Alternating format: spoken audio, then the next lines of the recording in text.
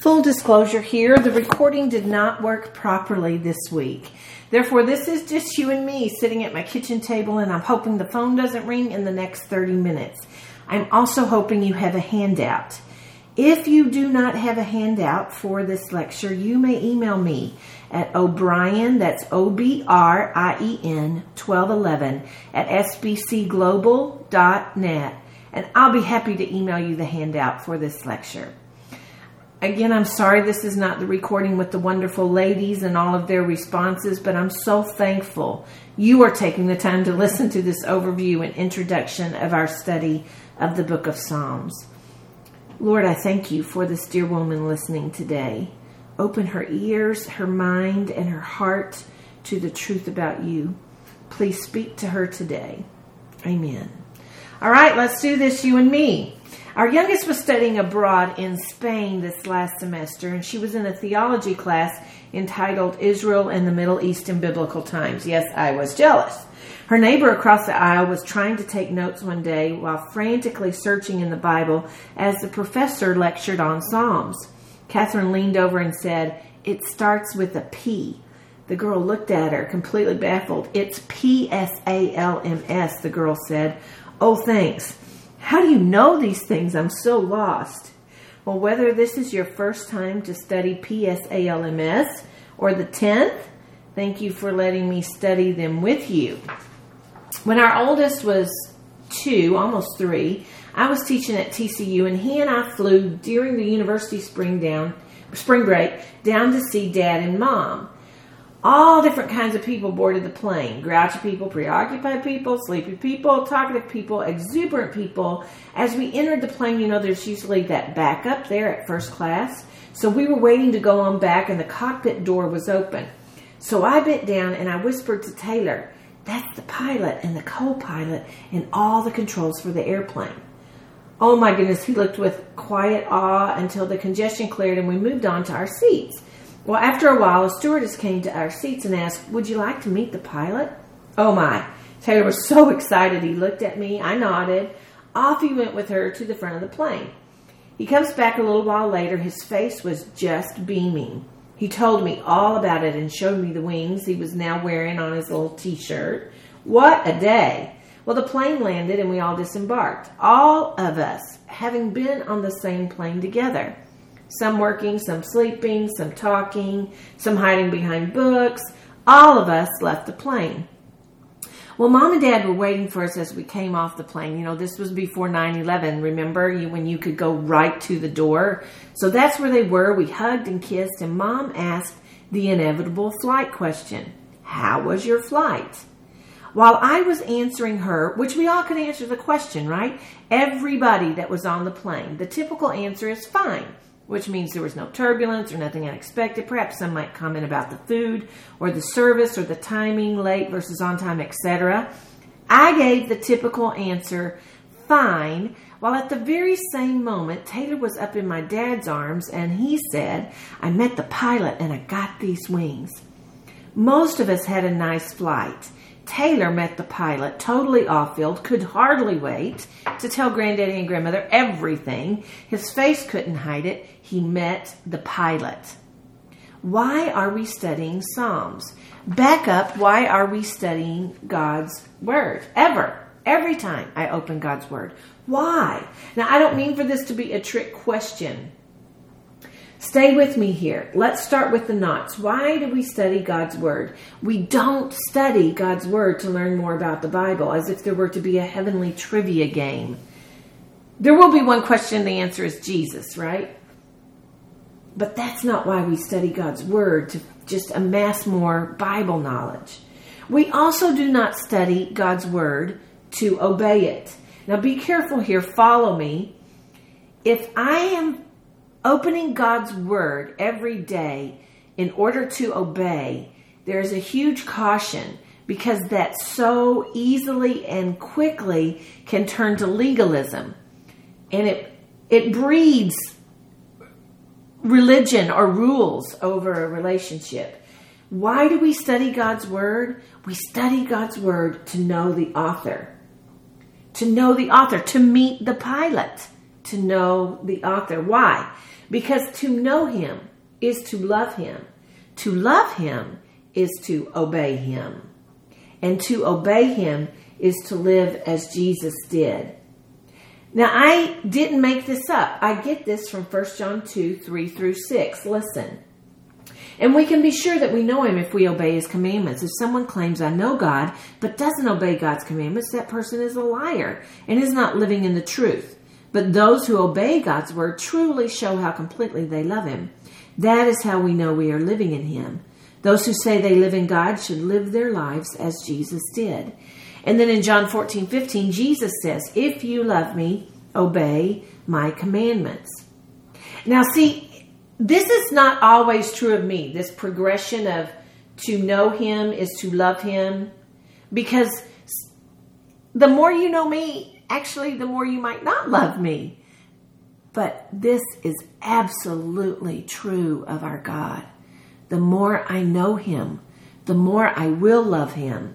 And the more I will obey him, and the more I will live as Jesus did. Bible study is not meant to be a checkoff. It's an opportunity, a privilege to meet God, to hear him speak, to know him more. Constantly, every day as I study God's word, I ask, what do I learn about God? Who he is, what he's like, what he likes, what he doesn't like. To meet God, to know God through his word. So God in the Psalms, how do we get to know God in the Psalms? What do we learn about him? Now the following list is not at all complete. The source is the Essential Bible Companion. And in this book, the Essential Bible Companion, it says the key teachings about God in the Psalms are Yahweh reigns. God wants us to express trust in times of crisis. God is praiseworthy. God's law is a delight. God supports his king. God watches over the way of the righteous, but the way of the wicked will perish. Do you have a Life Application Bible? If so, there are a lot of charts right there in your Bible. One of which is entitled How God is Described in the Psalms. This is how the Life Application Bible chart reads. God is described as all-knowing and ever-present, beautiful and desirable, creator, good and generous, great and sovereign, holy, loving and faithful, merciful and forgiving, powerful, willing to reveal his will, law, and direction, righteous and just, and as a spirit. So we clearly see to know him is to love him, right? That was beautiful, God's description of himself in the Psalms.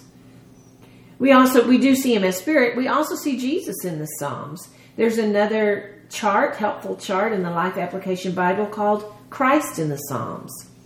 There are other charts all throughout the Psalms, and I encourage you to take advantage of these learning tools right at your fingertips. Speaking of learning, let's take a little test, shall we? We shall. So if you don't have the handout, just on your sheet of paper, number 1 through 4, you can score your own paper there at home or the office or wherever you're listening. No partial credit. It's right or wrong. Okay, ready? Pressure and stress right off the bat. Question number 1. What is the second most quoted book in the New Testament? I'll give you 3 seconds each time to answer. And the answer is Psalms. The first most quoted book, by the way, for absolutely no extra credit points, is Isaiah. But the Psalms are quoted over 400 times or alluded to over 400 times in the New Testament. Question 2, what book of the Bible has the longest chapter? The answer, the Psalms. The longest chapter in the Bible is Psalm 119, the book in God's Word about God's Word. It makes perfect sense, doesn't it? Question 3, what book of the Bible has the shortest chapter? The answer, Psalms. The shortest chapter in the Bible is Psalm 117.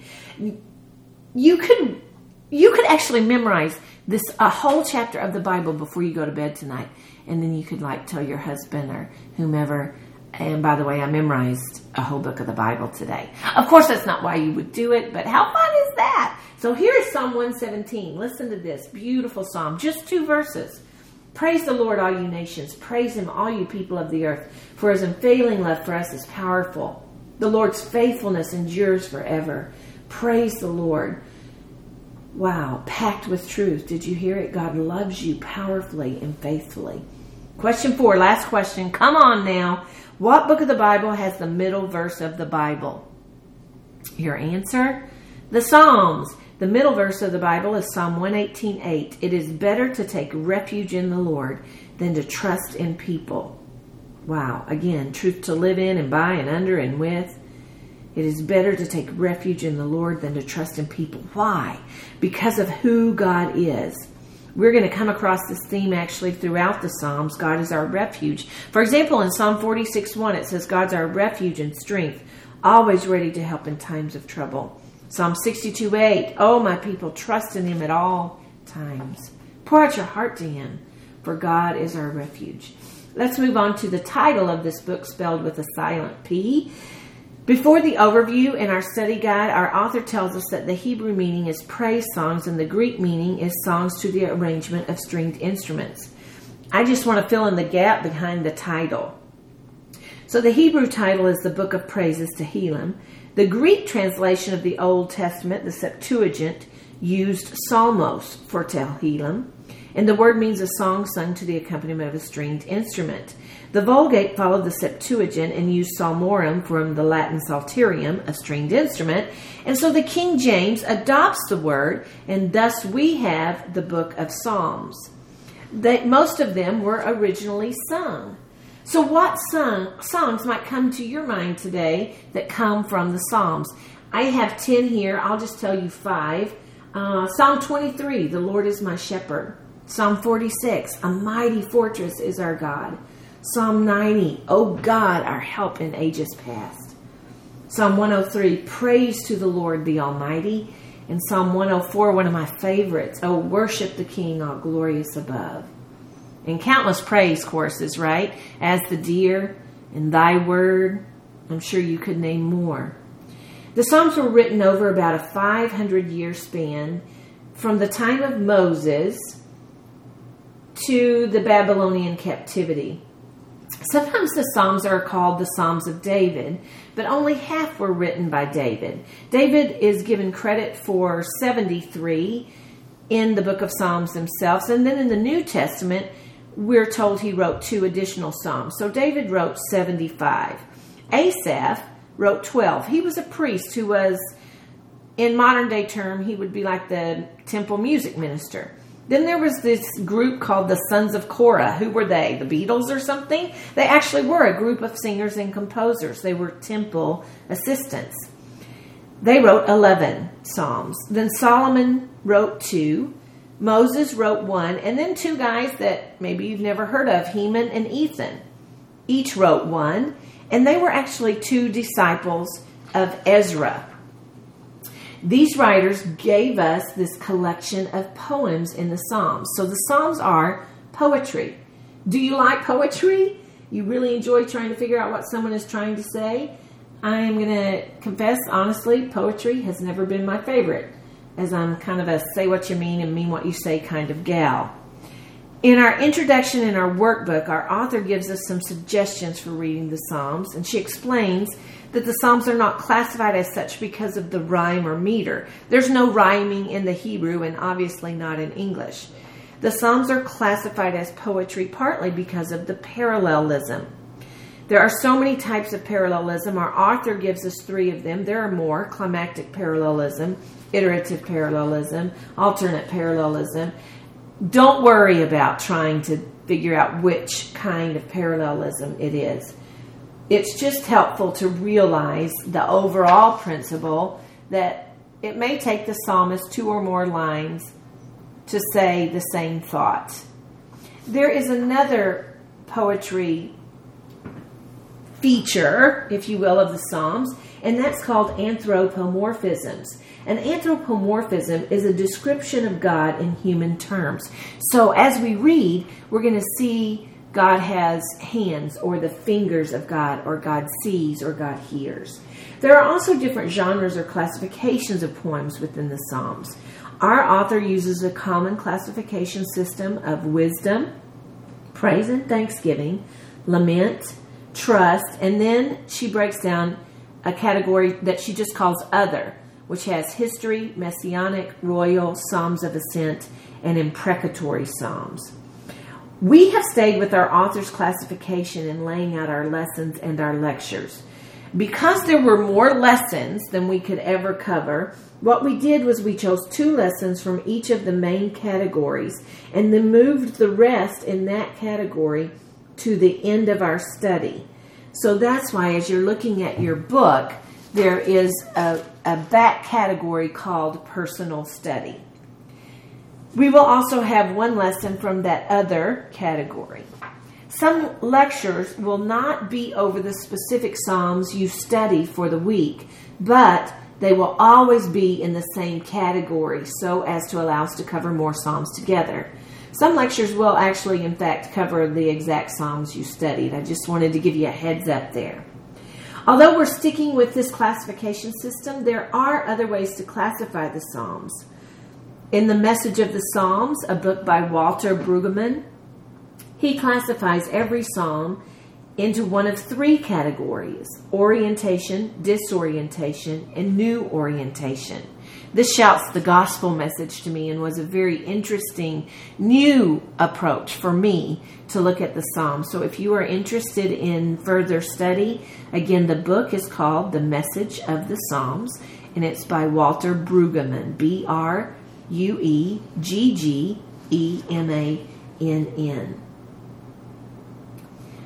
I just want to give you a note here. When our study guide author asks us to look at different translations, here are some suggestions for you. You can use BibleGateway.com. It's all one word, BibleGateway.com. It's free. It's not an app. You can look for it on your computer or on your iPhone. It's absolutely free. I like to use the NLT, the NIV, the ESV, the NASB, and the NKJV. All of these 5 are translations, not paraphrases or amplifications. Again, that's the New Living Translation,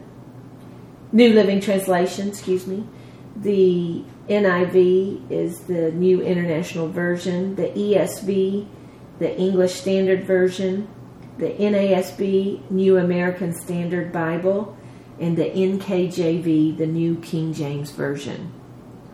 Let's move on to the organization of these 150 poems. They are each individually written. In other words, not one after the other. Each stands alone. The superscription. At the beginning of most of the Psalms is a superscription. That literally means what is written above.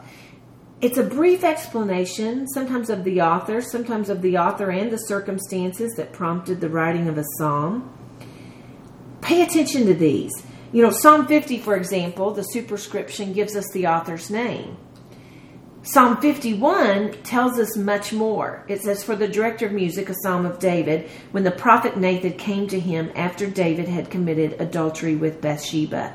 Then we read Psalm 51, and it means even more, takes on deeper meaning of this cry of confession before God. The 150 Psalms were collected in 5 stages during Israel's history, so we have 5 divisions or volumes in this one long biblical book. The theme of the book, which we'll come back to in a moment, is introduced in the first 2 chapters, Psalms 1 and 2, and is carried forward step by step in Psalms, joining the books together. The climax is a praise conclusion in Psalms 146 through 150. If you have your Bible there in front of you, you can follow along. Look at these 5 books in the 150 chapters of Psalms. And as we move through these books, I want us to just look at the end of each book. So the last verse. All right. The first book, Book 1, includes the introduction to all of the 150 Psalms in Psalms 1 and 2. And Book 1 includes Psalms 1 through 41. So the last verse of 41 is verse 13. "Praise the Lord, the God of Israel, who lives from everlasting to everlasting. Amen and amen." Book 2 is Psalms 42 to 72. So looking at the end of Psalm 72, verses 18 and 19, praise the Lord God, the God of Israel, who alone does such wonderful things. Praise his glorious name forever. Let the whole earth be filled with his glory. Amen and amen. Book 3, Psalm 73 to 89. The last verse is verse 52. Praise the Lord forever. Amen and amen. Book 4, Psalms 90 to 106. The last verse is verse 48. Praise the Lord, the God of Israel, who lives from everlasting to everlasting. Let all the people say amen. Praise the Lord. Book 5 is Psalms 107 to 150. Again, the conclusion is the last 5 Psalms. And they all begin and end with what? Looking there in your Bible, you see the phrase, praise the Lord. And then the final Psalm, just in case we didn't get it, praise the Lord, Psalm 150. Listen and I'll read it to you, or read along in your Bible with me. Praise the Lord, praise God in his sanctuary, praise him in his mighty heaven. Praise him for his mighty works. Praise his unequaled greatness. Praise him with the blast of the ram's horn. Praise him with the lyre and harp. Praise him with the tambourine and dancing. Praise him with strings and flutes. Praise him with the clash of cymbals. Praise him with loud clanging cymbals. Let everything that breathes sing praises to the Lord. Praise the Lord. Look at the conclusion of each of the 5 books and the conclusion of the last 5 chapters of the last book of Psalms. What would you say is one of the major themes of Psalms? Praise the Lord. What do we learn of God? God is worthy to be praised. For an excellent visual and auditory overview of the book of Psalms, check out the Bible Project on Psalms. It's 8 minutes and 58 seconds. You literally just need to type in whatever search engine you use, you can type in Bible Project Psalms. Then push play. It's less than 9 minutes. And when you watch it, and I hope you do, you will see that the book of Psalms is the, quote, prayer book of God's people who are striving to be faithful to the Torah and waiting on the Messianic kingdom. So we see these 2 major themes all throughout the book of Psalms, Torah and Messiah. Within this theme of Torah and Messiah are 2 other themes, lament and praise, which we clearly just saw praise. Although you'll find lament psalms and praise psalms throughout the 5 books, there is a definite movement. If we were reading from Psalms 1 all the way to the end of Psalms 150, you would notice that there is a shift from a majority of lament in the first of the 5 books to majority of praise psalms in the latter of the 5 books. And then the third and final theme is faith and hope. Specifically, for this week's homework, you looked at Psalms 1. I want to talk about Psalms 1 and 2 because both are introductory psalms. We can't just look at Psalms 1. Psalm 1 begins with, blessed is, or perhaps your version says, oh, the joys, and proceeds to list 3 do-nots and 1 do. Verse 3 says, they delight in the law of the Lord, meditating on it day and night. The Torah. There it is, the first theme. You looked at Psalm 1 this last week and hopefully was able to discuss that in your group. So let's move on to Psalm 2. Listen for the theme of Messianic King. Psalm 2, why are the nations so angry? Why do they waste their time with futile plans? The kings of the earth prepare for battle. The rulers plot together against the Lord and against his anointed one. Let us break their chains, they cry, and free ourselves from slavery to God. But the one who rules in heaven laughs. The Lord scoffs at them. Then in anger he rebukes them, terrifying them with his fierce fury. For the Lord declares, I have placed my chosen king on the throne in Jerusalem, on my holy mountain. The king proclaims the Lord's decree. The Lord said to me, you are my son. Today I have become your father. Only ask, and I will give you the nations as your inheritance, the whole earth as your possession. You will break them with an iron rod and smash them like clay pots. Now then, you kings, act wisely. Be warned, you rulers of the earth. Serve the Lord with reverent fear and rejoice with trembling. Submit to God, royal son, or he will become angry, and you will be destroyed in the midst of all your activities, for his anger flares up in an instant. But what joy, for all who take refuge in him. And so we are introduced in this Psalms 2 to the theme of Messianic King, the Messiah. In these first two Psalms, what do we learn about God? Here's one thing I saw that I had never seen before until I read these two Psalms together as one part, as one introduction. Look at the first verse of Psalm 1 and the last verse of Psalm 2. What do you notice? Blessed is the man who walks not in the counsel of the ungodly, nor stands in the path of sinner, nor sits in the seat of the scornful, but his delight is in the law of the Lord, and in his law he meditates day and night. Then the end of Psalm 2. Blessed are all those who put their trust in him. Right here in the first two Psalms, we see a characteristic of our God, his desire to bless.